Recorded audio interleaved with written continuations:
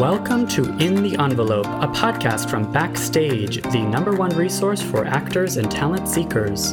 I am your host, Jack Smart, awards editor at Backstage, and I'm here to guide you through every aspect of the entertainment industry with the help of some of your favorite stars.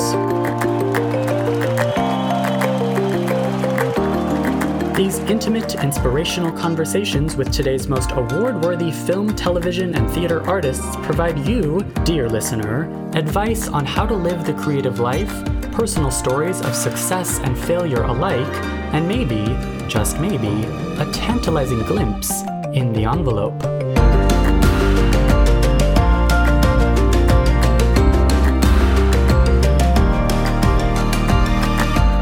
From an early time in my career, after I'd kind of gone, well, I'm here, I'm on set, I've got this part, it's great, this is how it's going to be for the rest of my career. When it wasn't, when it hit the skids, and I thought, right, I need a different approach, or I want to pursue voiceovers or being funny, it forced me to just rethink how to do that.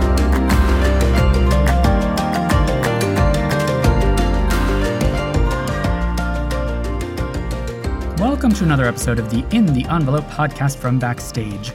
Listen, listeners, it's a busy week here at Backstage, given that today, the day I'm recording this, January 12th, is the day of the Screen Actors Guild Award nominations. One of the biggest days of the year for your trusty awards editor. And this is also, it kind of just feels like the starting gun, the kickoff to Film and Guild's award season. This week was also the recently announced Golden Globe wins.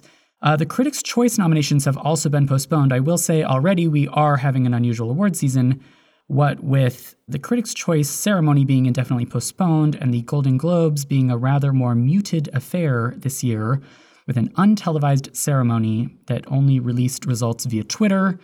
But you can read all about those nominations, those results, and today's, or if you're listening to this on the 13th, yesterday's SAG Award nominations on Backstage.com. We at Backstage, of course, love highlighting and celebrating those since they're the highest honors for and by actors, which of course includes ensembles.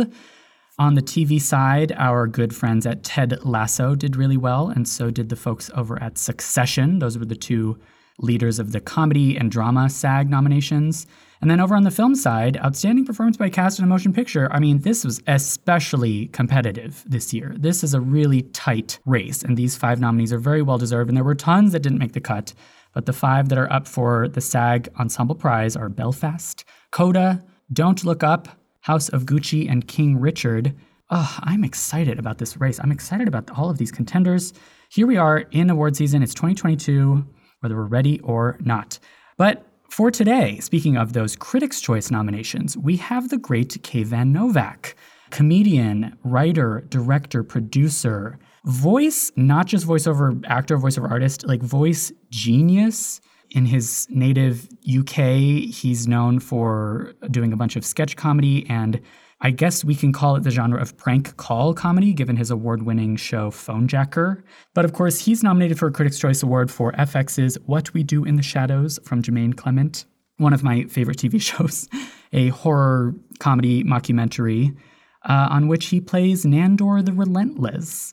There's some really great stuff in this interview about Nandor, how to find yourself in characters like him, how to find yourself in the audition room and kind of develop your skills as an artist early in your career, but also develop your actual authentic personality early in your career. Kayvan gave really great, I would say even vulnerable insights into that process. And he also touched on his audition philosophy, which includes an app that he is developing to help working actors everywhere with their self-tapes. So there's a lot of really great stuff here. This is the ideal Backstage interview. Kayvan, thank you for being a loyal listener of In the Envelope. If you're listening to this, thank you for joining us. And so, without further ado, let's get to this amazing interview after a quick break with Kayvan Novak. This podcast is, of course, brought to you, listeners, by Backstage. Listen, aside from all the great inspiration and tips and all of that stuff we offer for free, like this amazing podcast, Backstage also gives you access to incredible casting calls all over the world. That is why it's the world's #1 casting platform.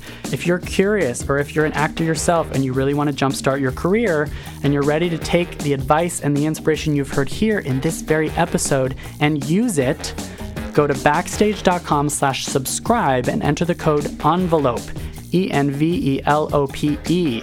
That's again 30 days completely free to try Backstage, where you can make a profile, upload a headshot, upload a reel, start browsing the casting notices, and start applying to jobs, because who knows, maybe one day I'll be interviewing you.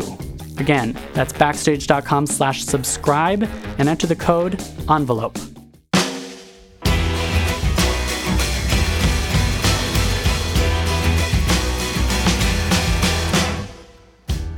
Actor, writer, director, and voiceover artist Kayvan Novak is best known for playing vampire Nandor the Relentless on FX's mockumentary What We Do in the Shadows for 3 hilarious seasons.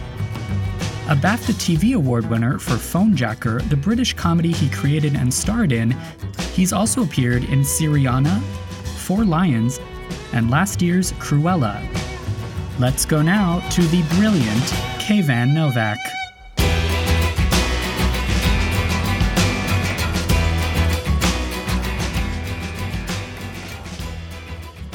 Kayvan, I'm so thrilled to be. Thank you so much for joining us. Oh, my pleasure. Thanks for having me. I've listened to your podcast quite a bit with my my partner. She's always putting it on, going, "Oh, Hugh Grant did his podcast. You want to listen to it?" I was like, "Okay." That's so cool to hear. Yeah. How are you doing? Congratulations on season 4 of What We Do in the Shadows on your Critics' Choice nomination. How's everything going? Thank you very much. Yeah, I mean that was a lovely thing to hear on a Monday morning. It was a weird day as well because my co-star and good friend Harvey Guillen managed to get stuck in Quebec, I think. His sister was coming to visit him and he went to Quebec and he got snowed in. So I thought I had Monday off, and then I get an email I kind of wake up and I'm like, oh no, someone sent me an email. It's Sunday morning at 2 a.m. I'm like, what? You're needed on Monday? What? So yeah, it turned out he was stuck in Quebec. And then I get a text from someone at FX saying, you've been nominated. And then I was like, oh, that's nice. That's nice, especially considering who I'm nominated with, especially, sure, 2 of my comedy heroes, Steve Martin and Martin Short. So yes, and then of course the anxiety started. I immediately began to feel anxious about, oh my God, when is it? What am I going to wear?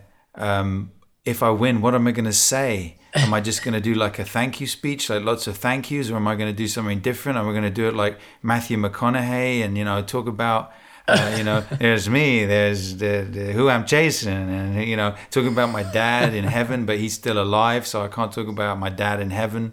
Or am I going to do a Joe Pesci and just say, oh, well, I'm my privilege, and then walk off? It's like, oh, Jesus. So basically, the anxiety managed to stop with the onset of Omicron because they cancelled the event, or they delayed it. I think it's delayed. Yeah. Well, that's the other consideration. Yeah. Maybe I've already lost the award when they hear this. I mean, yeah. Who knows? At this point, it could just be an emailed press release, and that's the nature of award shows in the pandemic. So. Yeah, and there you go. That's another lesson. Is an actor, don't worry too much. Don't think too much. Think less. Think less is great advice. Well, and it also, is it true that you're not doing this for the awards, right? If an actor is getting into this to win awards, that's a bit of a backwards approach. I definitely didn't get into it to receive awards. I guess, having the approval of your peers, as a lot of people put it, or having people in the industry salute you for your fine work or congratulate you on being brilliant.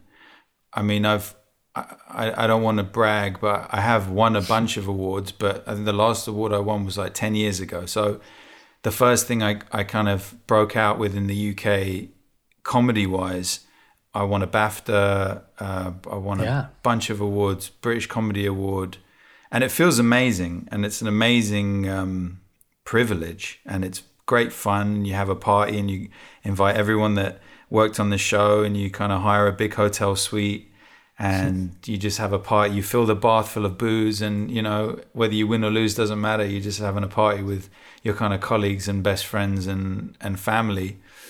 But yeah, it's exciting. It's nerve-wracking, and it's I think every actor loves to win an award, of course. Yes. First off, I have to ask, where did this all begin? How did you know? Did you know what you were getting into pursuing the life of a writer, director, actor type? Well, I guess I had the great fortune of being expelled from my school. And being expelled from my school allowed me to go to another school. And at this school, it was kind of a bit more artsy-fartsy, kind of dropouts, the misunderstood, the rebels, the freaks, the rich kids. And I met someone there who had a friend who used to go there, and he said, we should go visit my friend at drama school, and we'll go hang out there on a Friday night and go to the pub and get drunk. So I was like, okay. And I was kind of 17 at this point, so I didn't know that I wanted to be an actor. I always loved doing the school plays. I was always a classroom clown. So I went, we hung out. I was like, oh, this is cool. Then they were doing a summer school. I enrolled in the summer school, and I was like, oh, cool. This is cool. But still, I was, lazy. I wouldn't turn up. And I kind of blew my initial chance at getting in. I auditioned again for a whole bunch of drama schools after that, RADA, Lambda. Didn't get into any of them. And then I had another shot at Webber Douglas, which was the drama school I went to in the end. And I finally got in, and I did 2 years there. And I didn't know what I was getting myself into. And then the first gig I got, I was in my last year there. I did a 2-year diploma.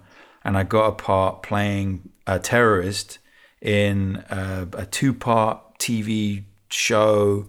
And I was the bad guy, and I had to shave my head and wear all these army camos and learn how to fire an AK-47 and run through the woods in the dark. And, so I was like, this is amazing. And I kind of spent 3 weeks on location filming, and I was hanging out with all these actors, and, we were just getting pissed up every night, and it was brilliant. I was like, this is amazing. This is going to last forever.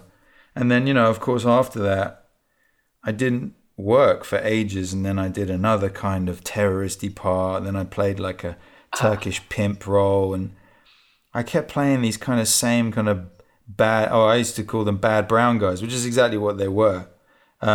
Which was kind of my way in, but that with that came a kind of glass ceiling of how do I break out of this kind of drama world of acting. And I always had aspirations of kind of being funny, doing funny voices, mimicking people, doing impressions. And then that led me on to kind of trying to get a voiceover agent. I couldn't get a voiceover agent. So then I started calling up all the voiceover agents as these characters, and I'd record the conversations, and I'd send them to the voiceover agents, say, hey, that guy from Utah that called up about wanting to do voiceovers, that was me. That was me. Oh. And so it was kind of through the no's, the endless no's, the brick walls that forced me to change my approach and forced me to kind of think out of the box. So I guess from an early time in my career, after I'd kind of gone, well, I'm here, I'm on set, I've got this part, it's great, this is how it's going to be for the rest of my career. When it wasn't, when it hit the skids, and I thought, right, I need a different approach, or I want to pursue voiceovers or comedy, of being funny, it forced me to just rethink how to do that. And, thank God all those people said no to me, because it kind of made me who I am in a way. It's That's exactly what we love to hear on the podcast. Because I always ask, how do you deal with rejection? And your point is it's not so much dealing with rejection, it's what do you do with the rejection, and how do you then readjust your technique of getting a yes? Because that just is going to make you a better performer, right? Yeah, I mean, it was weird. It was like playing these kind of bad brown guys that I would play. I realized that I hit a performance wall where I would kind of end up doing the same thing over and over again. And I wasn't growing as an actor. Right. It was always about, okay, you're going on set. Oh, wow. Okay. Actually, I mean, early on in my career, when I was just being kind of a serious, but before I kind of managed to get into comedy, it was always about spraying my personality on everyone and everything. It was about, it didn't matter about the part. I wanted people to think I was the most charismatic, funniest, most wittiest guy. And sometimes, when you're 22 years old, that's all you're like, well, here I am, so let's make the most of it. And, you forget to be considerate, and you forget that actually, the people that you're kind of spraying all this personality on, they might have heard it before, they might have seen it before, they work with actors a lot. Actors can be actory.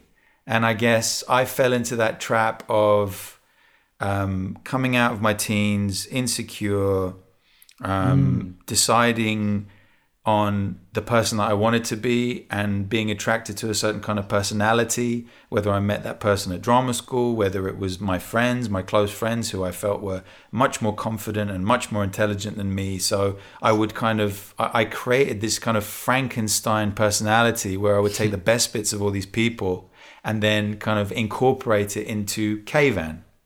And I remember early on, it was after I'd had one of my first meetings with a casting director, and my agent called and I was like, hey, how was that? That I thought that went well. Because of course I'd go into the casting director's office, they'd be like a 55, 60-year-old English lady, and I'd come in there, hey, what's going on? Oh, cool, trying to be like, I don't know, I thought I was being what they wanted me to be, which was this kind of chat show persona actor kind of thing. A salesman, maybe. Yeah, salesman. I'd be really entertaining and funny. And that's absolutely not what they wanted.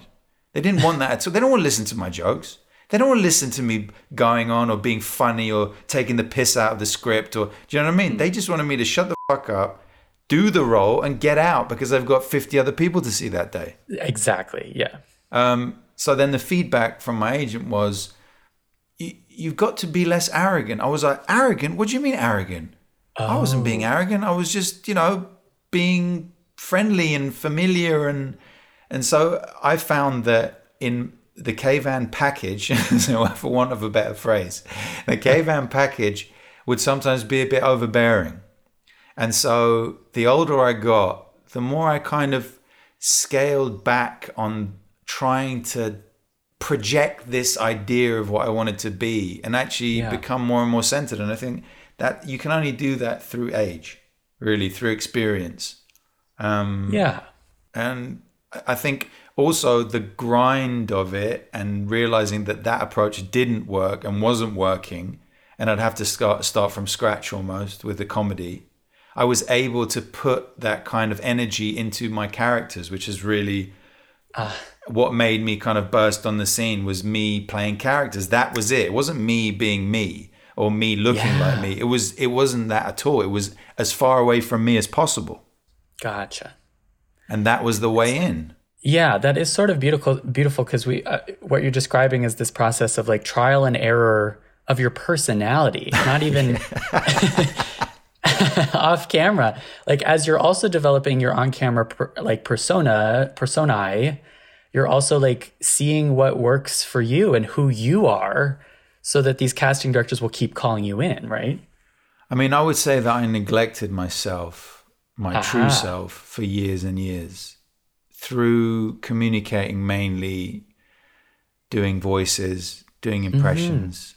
You'd meet me at a house party and I wouldn't be me for the first 25 minutes. I'd be Al Pacino. Right. I'd be Robert De Niro. I'd be that scene in Goodfellas. I'd be that scene in RoboCop. I'd be anything but me, because for me, the key, the way into people's hearts was to make them laugh. And so I would just go all in, and I wouldn't risk not doing that.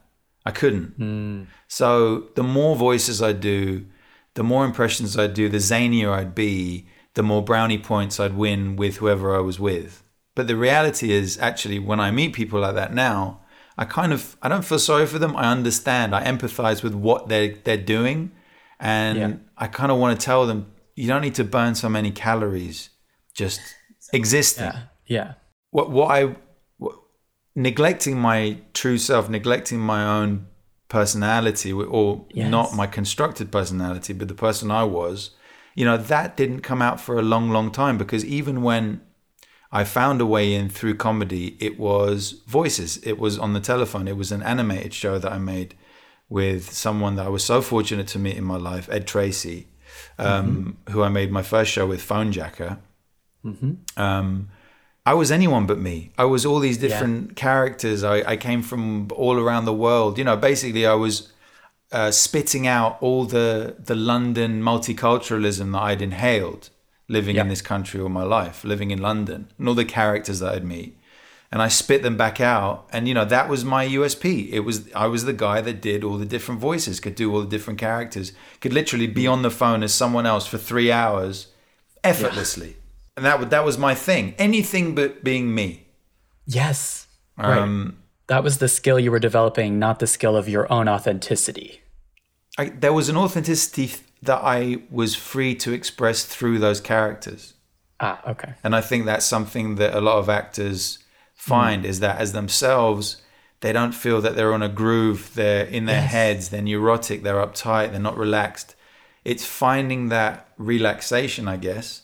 And then finding that groove of the character that allows you to just feel like you're skating, you're skiing, you're just sliding, it's a beautiful feeling. And if you can find that in the character that you play, that's a winner, man. That's a winner. Right. It is about, of course, it's been said on this podcast before, like but it's almost like use the character to convey you, or maybe even to learn more about yourself.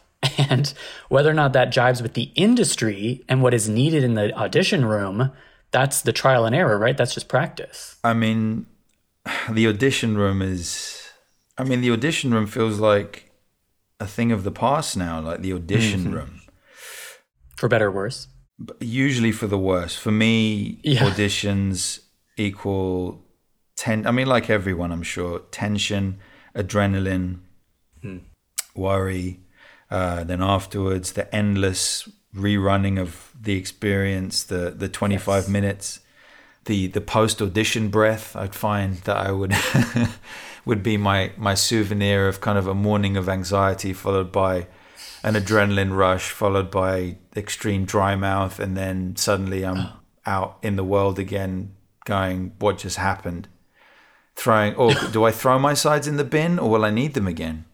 Do I throw them in the trash, or no, I'll keep them in my back pocket? No, you know what? I'm going to throw them in the trash. That was terrible. That was the worst audition I'd ever done in my life. Did you ever get used to it? Does that become routine? I can't remember. The last audition I did in person was no. I did. I did do. I think the last audition I did was for Cruella. He was like, I really want to see you improvise. So I was like, great, this is great. Because I think a lot of the tension as well comes from, oh God, I've got to learn my lines and I've got my sides here. And actually, do I keep my sides with me? Do I learn everything and just throw them away? Because I've auditioned people as well as do an audition for someone. And it was weird. I found it almost off-putting that they'd learned their lines completely. I almost preferred it when they had the sides there. It was weird. But maybe that was just me.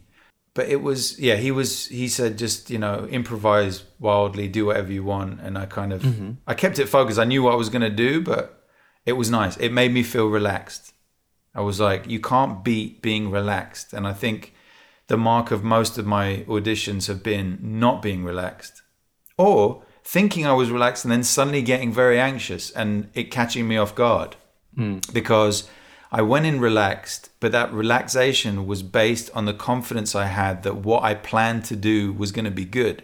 And then once I got that, once I did that, and they were like, oh, could you maybe try a bit? It would kind of devastate you inside a little bit, because you're like, no. When I sat on the edge of my bed and I did this morning 16 times, I was brilliant every take. I killed it. Yeah. I killed it. And now I'm sat here and you don't like it. And I'm like, all my confidence has vanished. That's so hard. Yeah. And I'm like, oh my God, you don't like it. You don't like me. this is going terribly. And that's when you suddenly tense up and you're like, oh my God, this is no. It's about physically relaxing. It's a physical thing. Yeah. And that is something that I would say I never really applied to my audition technique. I had no technique. My technique was learn your lines, do them in a way that you think is cool, and then go into a room and suddenly realize they want you sitting, not standing, or standing, not sitting. And, oh, the person I'm doing the lines with is terrible. Or the person I'm doing the lines with is giving me way too much. And I think one thing I realized is that, or one thing that's helped me is the mantra is to embrace the chaos, which is basically never assume that things are going to play out the way that you've played them out in your head, and get ready for things to change and get ready for things to suddenly turn on a dime. You know, be open to that and be ready for that. Don't freak out about that, but just have it in the back of your mind that, oh, you might have to, okay, all right, we're going to shift it a little bit. And I really enjoyed when Hugh Grant was talking about exactly this, when he had that very emotional scene in The Undoing, where they were like, no, we're going to do it at magic hour. And he was like, oh my God, that means I've got to do this in an hour. Right. But that's the only way to learn. You just got to learn by making mistakes. Totally. And where does this all jibe with the age of self-taping? I mean, talk to me about your self-tape approach, because you can't necessarily take notes, be flexible, do improv, right? It depends who you're doing your self-tape with. I mean, my partner is also an actor, and we have done many self-tapes together. And it is a very fascinating, emotional, unhinged, potentially, experience. Because, especially if you're doing it with someone that you're in a relationship with, I've done self-tapes with my dad. I've done self-tapes with my sister. I've done self-tapes with my friends who aren't actors. I've done self-tapes with my friends who are actors. And it's its own genre, I would say. Doing self-tapes with her, you realize, okay, the difference between doing a self-tape and an audition is in an audition, you've got 2 or 3 goes at it. In a self-tape, you can do it 10 to 15, 20 times. And I think that actually what happens is, and I was talking to a lovely actor who just worked on the 4th season of What We Do in the Shadows, Anoop Desai. Anoop, if you're listening, you're fantastic, buddy, and I miss you, and I'll see you soon for an old-fashioned. Is that he said he gives himself only 2 or 3 goes at doing the self-tape, and he will walk out of his apartment, round the block, and come back into his own home as if he's going to visit a casting director. But it's actually his wife sat there, and he will kind of replicate that emotional journey of feeling nervous, getting some adrenaline going, knowing that he's only got 3 goes at it. And I thought that was brilliant.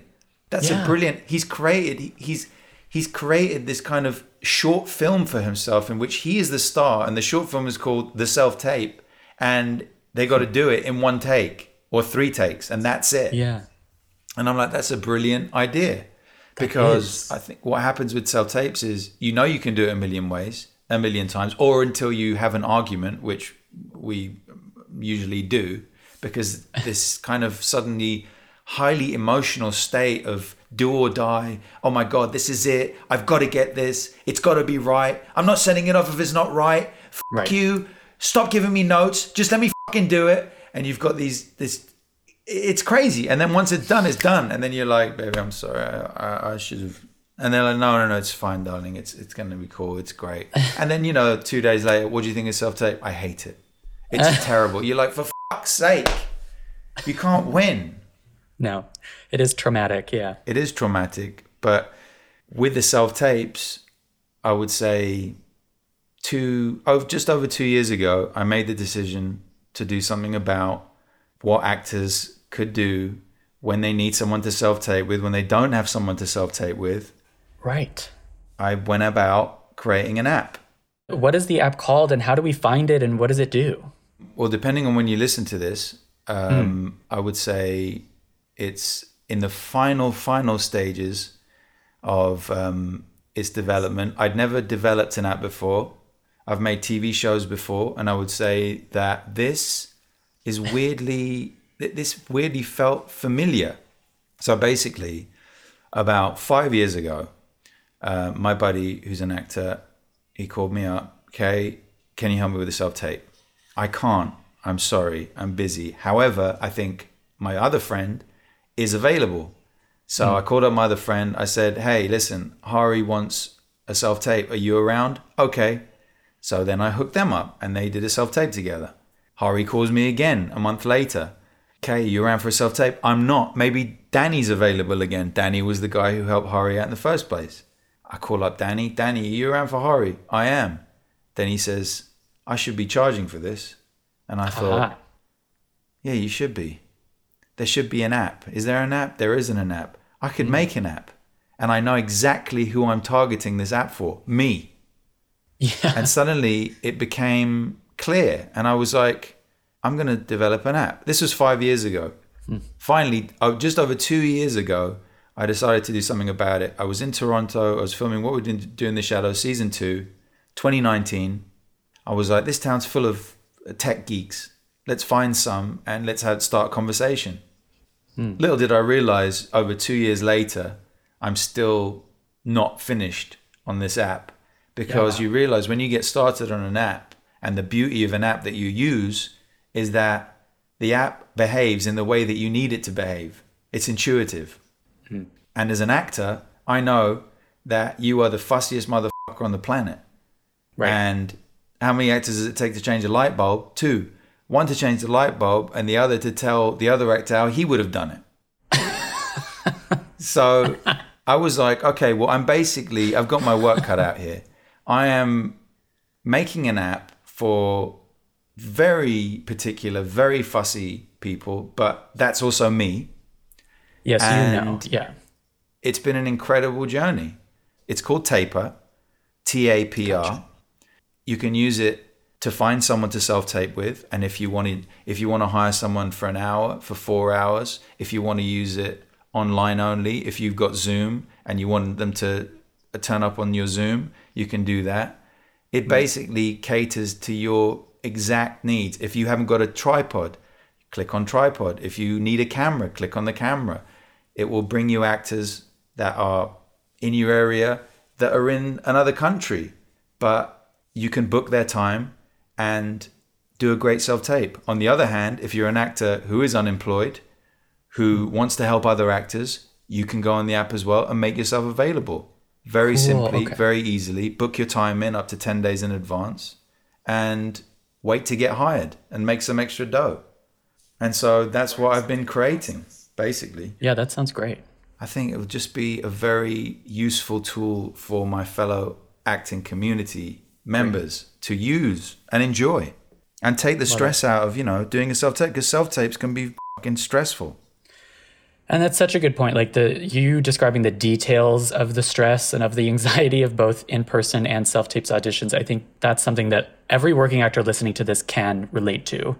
And it's been said on this podcast before, like, do not have a plan B. If you have a plan B, go do that instead of acting. Like, it sounds like what you just described is the process of, like, you never had a plan B. You're hooked. If you are someone who also has a hobby or somebody to, as you say, keep you busy, to keep you sane even, for sure do that and develop that outside of the acting world. I mean, who's got the best plan B that you've ever talked to?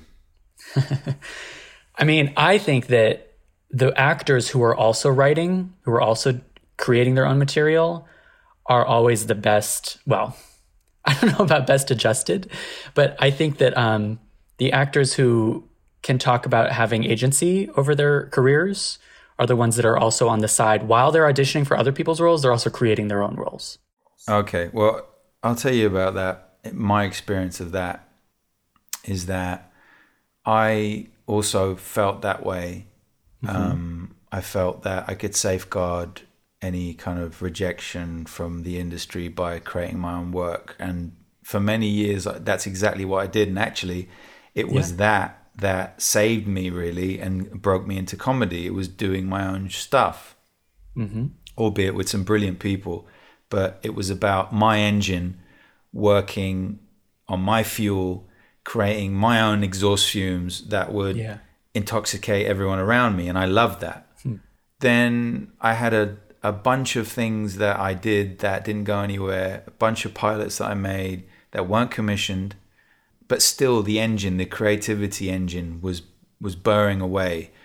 Writing, ideas. Oh, this is a good idea. That's a good idea. What would ultimately come of that kind of endless little burst of endorphins that I would basically be creating in my mind by thinking, oh, that's a great idea.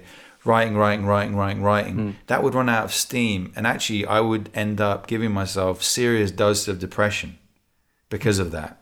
And it wasn't until maybe a couple of years ago when I was in Canada, I was like, I don't get depressed when I'm out here. Even though I'm filming, what am I not doing? I'm not thinking of ideas all the time and walking outside and suddenly having to stop and write down something because a bird tweeted and I thought, oh, that's a good idea for a Disney thing.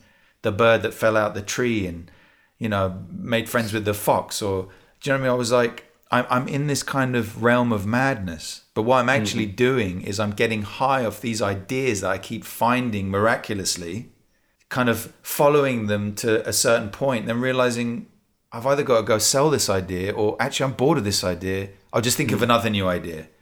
And I was giving myself depression because of it, because of the way that my brain chemistry was going up and down. And my drug was good ideas, was comedy characters. So I've kind of learned to be more mindful of going, well, in my downtime, I'm going to start thinking of movie ideas and scripts and this and that. Unless someone's going to pay me and put me in a room to do that, in my own time, I'm actually going to do less of that. Yeah. Because I can. That's my luxury. Great. But I also found that it was affecting my mental health because of it. So I'm now less indulging in ideas, funny ideas. Oh my God, I'm a genius. Oh, these are brilliant. Oh, wow, I can't wait to tell someone about these ideas. I'm kind of doing more real world stuff. Yeah. Which is what I do. It's more of it's almost like a work-life distinction where you're not going to be in work mode all the time. It's not healthy. I guess, yeah. Which is difficult to distinguish because it is kind of, for us, it's blurry. It's one big blur. It is for actors especially. It really is. So, yeah. This is all really great. I really think working actors, anyone with any similarity to your career or your background or your training or your instincts is going to get so much out of this. So thank you. Oh, no, please. Can I ask you about Nandor, the Relentless? Of course. Because I love asking actors to describe their characters, and I feel like this is a really special one. How would you describe him, especially over, I guess now 4 seasons of this amazing show? Well, Nandor is very close to my heart. I'd say he's very close to me in a lot of ways. And, so close that when I'm playing him, when I'm on set as him, I'm in a very vulnerable state. And I've grown to really love that feeling.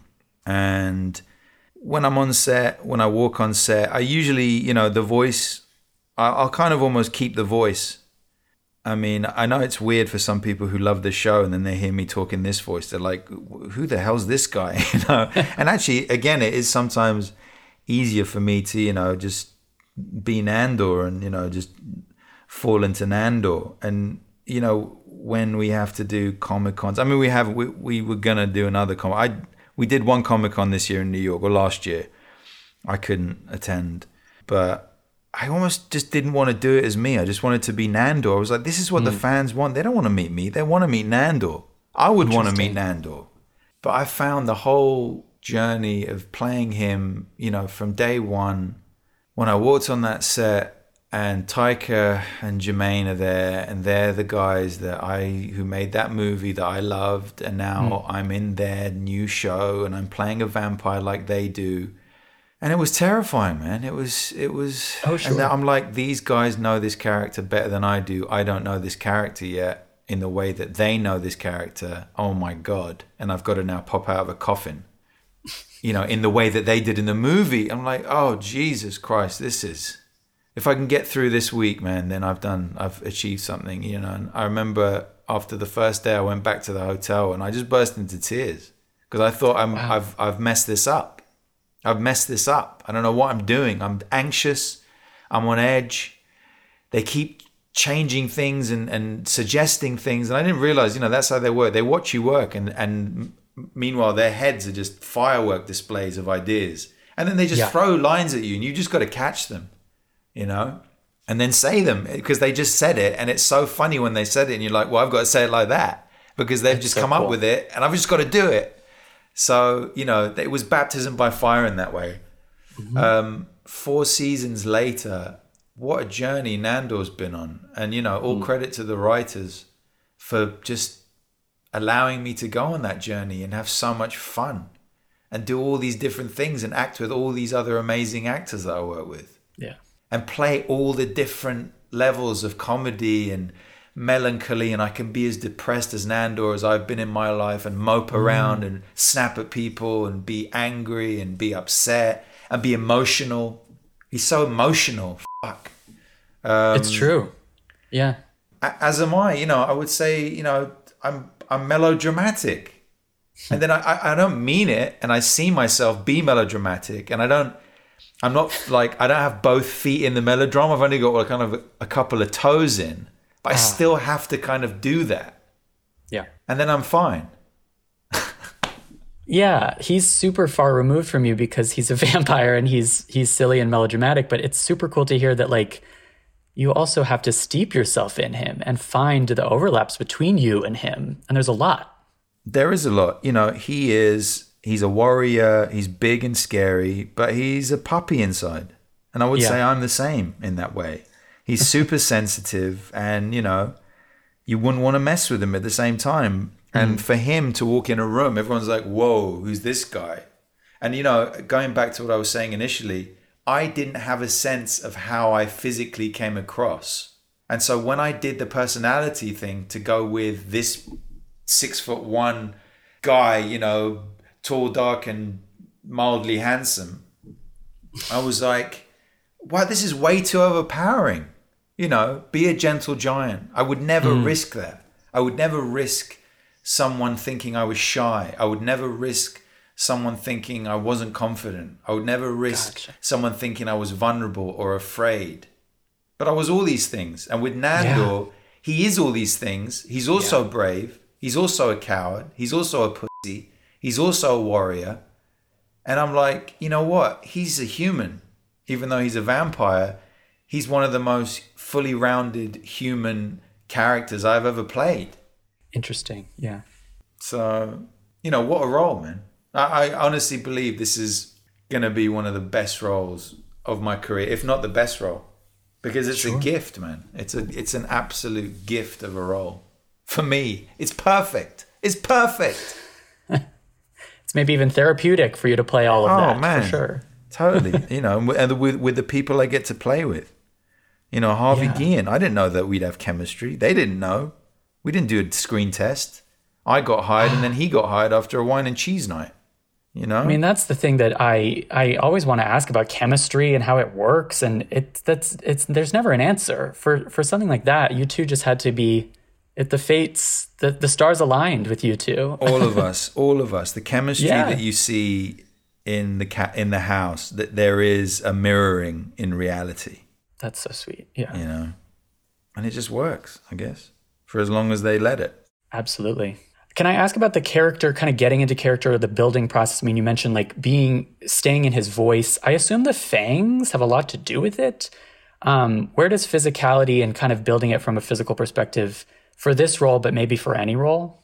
So I've always, from early on, as an actor, you get a part. If you're lucky enough to get a part, you get a part, and then you go and have a chat about what you're going to look like, what your hair's going to be like, what the makeup's going to be like. And a lot of the time, it's what they make you wear or what they put you in, and that's it.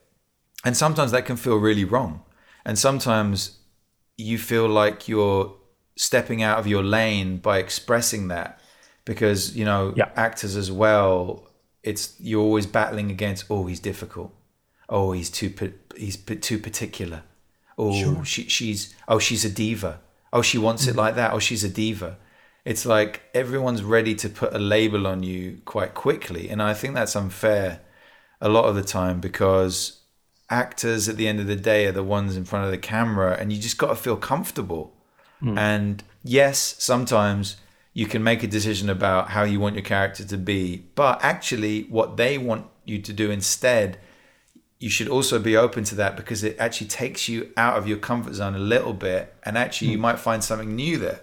Great. Some of the time, no, you just, it feels right, it clicks, and that is that. It's a feeling, and there's no getting around that.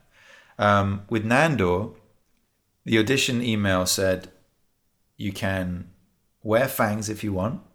Right. So I went and bought some fangs. That's cool. There was no specificity on accent. I just read the lines and thought, I've seen the movie. Okay, this could work. The Nandor voice.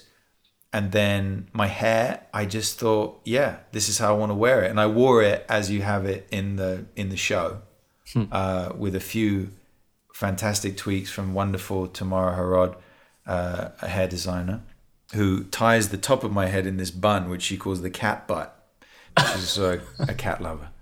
And those things, along with the amazing costumes, the leathers, the big boots, the capes, the leatherettes, the leather vests, all of that add to the feeling of being Nandor, absolutely 100%.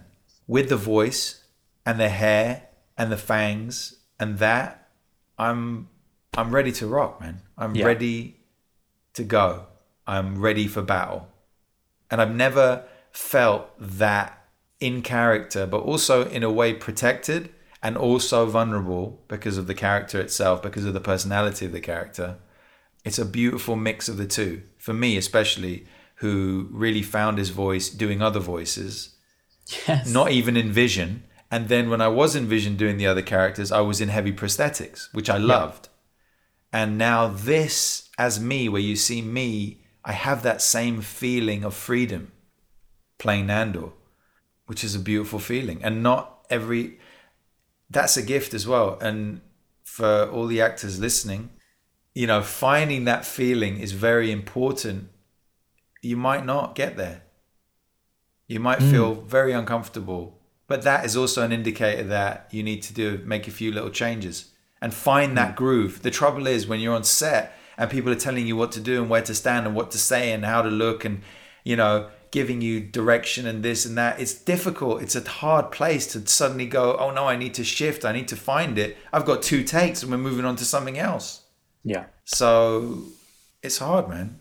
It's definitely hard, but relaxation and finding that, listening to your body and listening to your heart is very important. I know it's cliche to listen to your heart, but that's exactly what you got to do.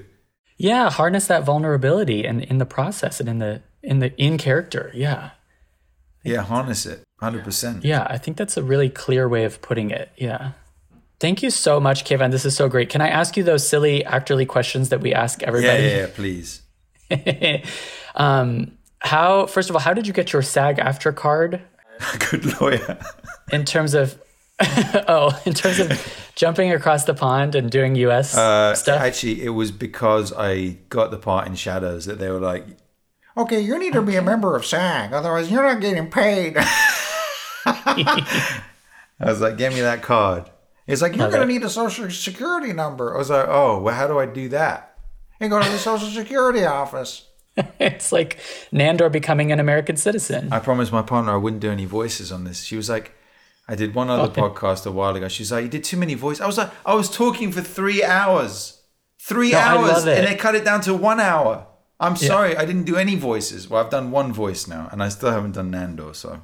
No, I love it. It's a podcast. We need to, the voice actors are going to, we got to get that voice actor stuff. I thought you was good, man. You do one voice, man. You do the goddamn Nandor voice, man. I can do a Nandor voice better than that. Hey, guy. Oh, really? Suck my balls. Oh, my God. I'm going to bleep that. There's something weird with the way that you shape your mouth around his vowels. That is Nandor to me. And really? That's why I ask about the fangs. Like, I feel like, I mean, you're obviously doing it without the fangs, but The fangs definitely give you a bit of a lisp, a little bit. But apart from that, it's actually strange to do because I've been doing it every day for 3 months, and then suddenly I haven't done it for 3 weeks. So it is always strange to go back to it, but not really. Yeah. It's like coming home. Oh my gosh, yeah. It gives me like a warm feeling too. I don't know. It's good. Like he's really, he's close to me too. I feel like what you're saying about his vulnerability and how it's not a contradiction that he's also this big, tough, scary guy. Like, I feel that. Actually, I was watching Toy Story, and the character that reminds me of Nandor, I was like, no, he doesn't, but he does. Is T-Rex? Oh God, no! What am I gonna do? Because he's always worrying. He's always neurotic. He wants to be brave, and he wants to do the right thing, and he's big and scary, but then he's not. Yeah. But he's super awkward. Yeah. Yeah, he's super awkward. I was like, oh my, that's Nandor. If Nandor was in Toy Story, he'd be the T-Rex.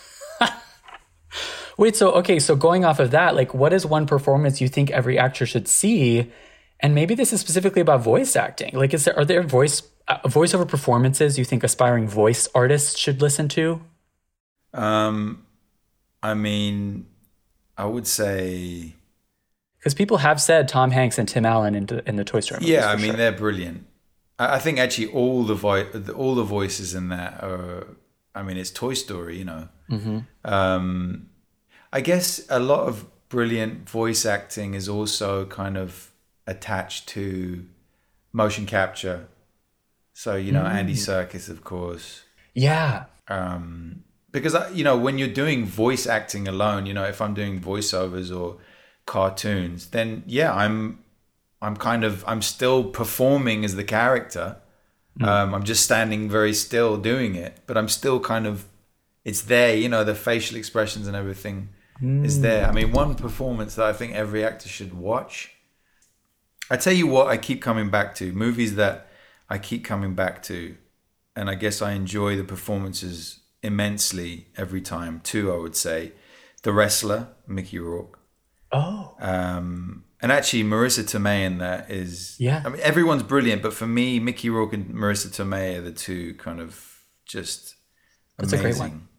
Yeah. And, also, soaking up any movie that I like, just trying to find everything about the behind the scenes and all that. And Darren Aronofsky really pushing Mickey Rourke past his kind of... Okay, so we done 2 takes, so that's good now. We done 2, we're good, we're good. He's like, really bring it. Really bring it. Yeah. He wants me to bring it, I say, really bring this one. And he's making him like, he's keeping him there till 5 a.m, But he's bringing his best work. And it's kind of pushing through that pain barrier. So that's a good one. Yeah. And then I would say Matthew McConaughey in Dallas Buyers Club as well. I love that movie too. He's just outstanding in that. And he's kind of, he's unhinged almost, but through not eating, I guess, or eating very little. And actually, one thing I would say, I'm not advocating kind of starving yourself on set, but I kind of stopped eating breakfast. And I found I was much more effective at learning my lines, remembering my lines, keeping my energy up. So I would say, I'm an advocate of intermittent fasting, and it's really helped me feel light on my feet and very energetic during a busy workday. And my stress levels were kind of 0. And I was able to kind of shapeshift and adapt to whatever was changing. And I just felt full of energy. And I think that's really important for actors. And it reminds me of that scene. It's weird. When I'm in Toronto, I like to watch new things with my partner. Otherwise, if I'm in Toronto on my own, I won't watch any new stuff. I'll just watch old stuff. So I watched Once Upon a Time in Hollywood about 20 times when I was out there, which I love. And that's full of brilliant performances from everyone. And I would say actually that Margot Robbie's performance, even though she doesn't say a lot, those are the hardest things for me, where you're not speaking and you've just got to convey an emotion and a thought just through a camera pointed in your face. And you're driving your car and you're thinking about this and you're thinking about that. That's the difficult stuff. The talking That's the easy bit. It's the not talking that for me is the challenge. And, you know, those are the things, the close-ups, you know, the crying scenes, the moments of when you get told some bad news or when you get told some good news. Those are the bits I don't want to know about. Those are like, oh my God, please give that to someone else. Yeah. That's the hardest. But, you know, if you can watch an actor do that in a movie, watch it again and actually realize what it was about their performance that made you realize how they felt. Yeah. So, yeah. That's great. Wonderful. Okay, I have to let you go soon. So last question, back to auditions. I mean, you know I'm going to ask, what is your worst audition horror story? Wow. My worst audition horror story. You've relived your trauma plenty here, but... I auditioned for Danny Boyle once, and it was a recall, and it was for a TV show, and it was for a part. And he'd seen a movie that I'd been in called Four Lions, which he enjoyed and was very complimentary about. And I realized that I had a particular way of playing funny. And I thought when I was playing funny that I was bulletproof and that it was just brilliant because I was playing funny. I was doing the lines in a funny way and I was mugging and pulling faces and doing all these things that I thought might have worked at some point, and so I just replicated them.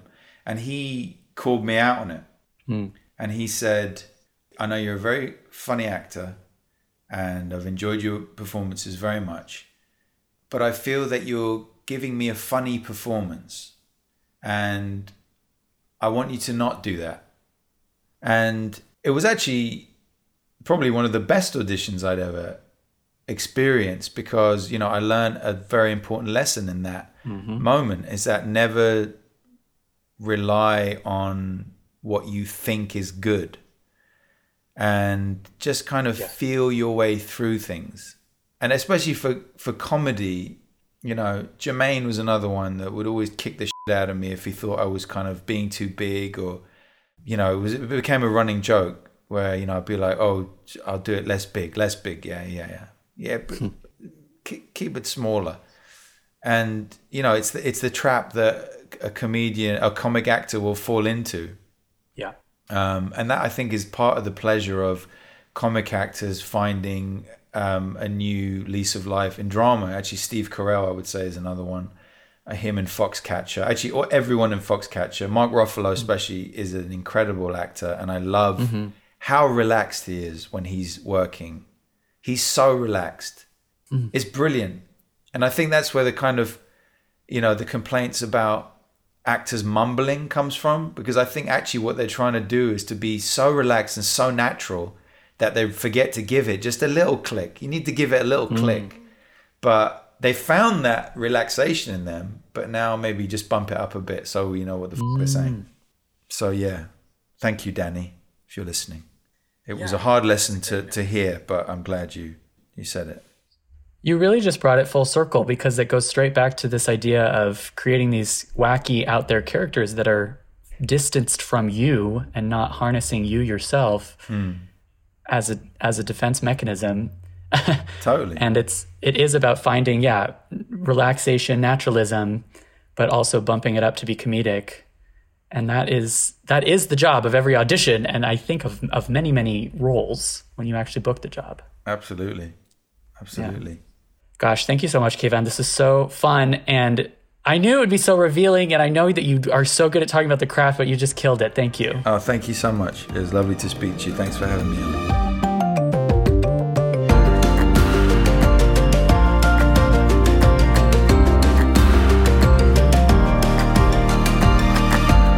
In the Envelope is recorded at Lotus Productions and Hyperbolic Audio in New York City, and Soundbox LA, Mark Grouse Studios, and Buzzies in Los Angeles.